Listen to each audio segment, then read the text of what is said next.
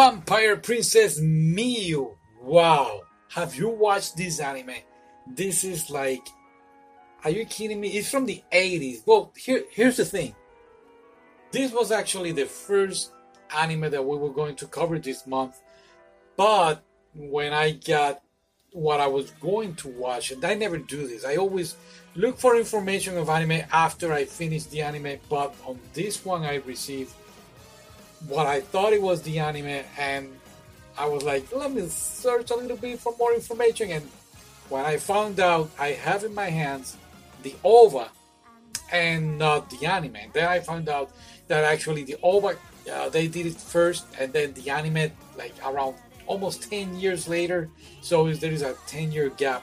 The OVA is in late 80s and the anime is in late 90s. So why not do another one this kind of like this time of the year? I don't know, just talking here. But anyway, so the OVA is first and then later the anime, but they are no hand to hand.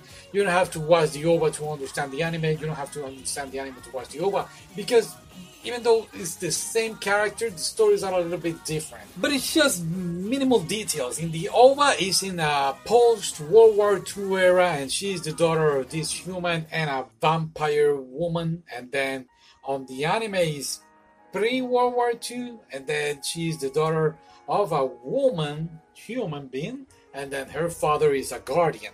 And the whole thing is about this girl, Miyu, that she is sort of like a guardian vampire, and then the creatures, the demons from the darkness of the underworld, they escape or went straight out to our human world, and now they're using the humans beings to their own, I don't know even how to express it.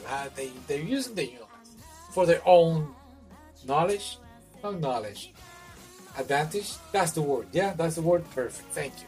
So yeah, and then Miyu shows up, and now you're doing bad things. I'm going to destroy you.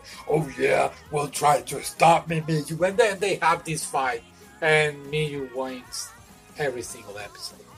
But it's okay, because the thing is that each episode is a different story. It's like, you remember the anime Kino's Journey? It's something like that. Like each episode is a different town, or well, no, wait. Kino's Journey is different town. Miyu's Princess, Vampire Princess, whatever, is a different character story in the same town. And that's one of the things that I was like, okay, why is always in the same town? And on the anime, she is this high school student, and she has her friends she hang out with, and every episode, like, Miyu see somebody like, oh, that person seems weird. I'm pretty sure it's a Shimna. Shimna is like the demon, the word that they're using. And then she goes and stops them, and her friends are like clueless of what is going on until the last episode of the anime that they realize like, oh, something is happening here, but whatever.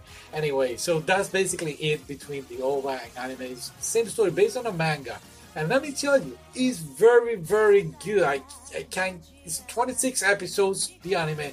The OVA is 4 episodes, and I can guarantee you, I can count with one hand, with my hand, I guess the last one, how many episodes I was like, this is getting boring. No, there were not too many, and they were very entertaining, very good, very interesting story. Most of the time I was like, expecting that, yeah, it's gonna be a happy ending, and oh my goodness, why not a happy ending? Well, here's the thing, she's a vampire, but there are no more vampires in this story. And if they are, I don't remember, because most of the time are like bad demons and stuff. And like I said, they are using the human beings. So these humans most of the time fall in love with these demons, and then Miyu, she's going to give them the happy ending that they deserve. And not that kind of happy ending, but a good ending. Like every time she bites somebody and drink their blood, she will like cast some sort of spell and put them to sleep, and they will live in this world of happiness.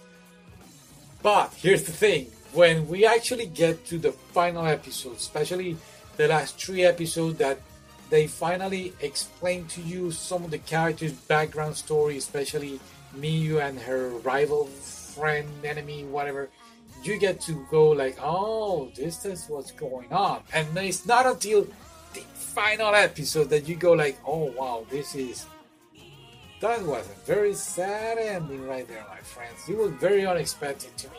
In a way. In another way, I was like, okay, this is going to happen, and yeah, it's gonna happen. Oh my god. That was quite unexpected, boys. But yeah, another thing, the Ova, she had this psychic, right? I believe he's also a Shimna, and he's the one that is always helping her out. He has a background story that they cover in the anime. In the Ova, for a moment I thought they were like lovers, and then in the anime they were like, oh no, we're friends. We're in the friend zone. But um, in the anime they also uh, bring you a new character from Miyu, and it's this weird kind of rabbit, and he's sort of like her conscious at the beginning.